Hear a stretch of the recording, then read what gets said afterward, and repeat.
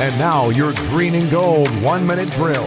The Packers are off their bye week and back to work, taking on a team on Sunday that's got the entire NFL buzzing. On Packers Insiders with John Mercure on Monday, WTMJ's Greg Matzik was asked if the 7-0 Los Angeles Rams were indeed the real deal. Oh my gosh, this team is no joke. I mean, they are explosive, John, but they also have the fourth best scoring defense in the NFL. They're only giving up about 18 points a game, and they're scoring about 33.5. They have the league's best rusher in Todd Gurley.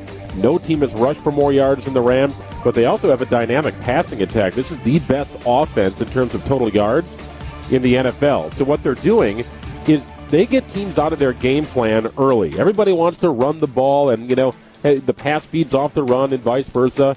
Well, against the Rams, you can't stay with the run because they score at will. So teams are getting out of their game plans early and having to pass the ball. Consequently, the sack numbers are rising for the Rams. They're able to sink guys back in coverage, and they make life very difficult. Doug Russell, WTMJ Sports. This has been your Green and Gold 1-minute drill.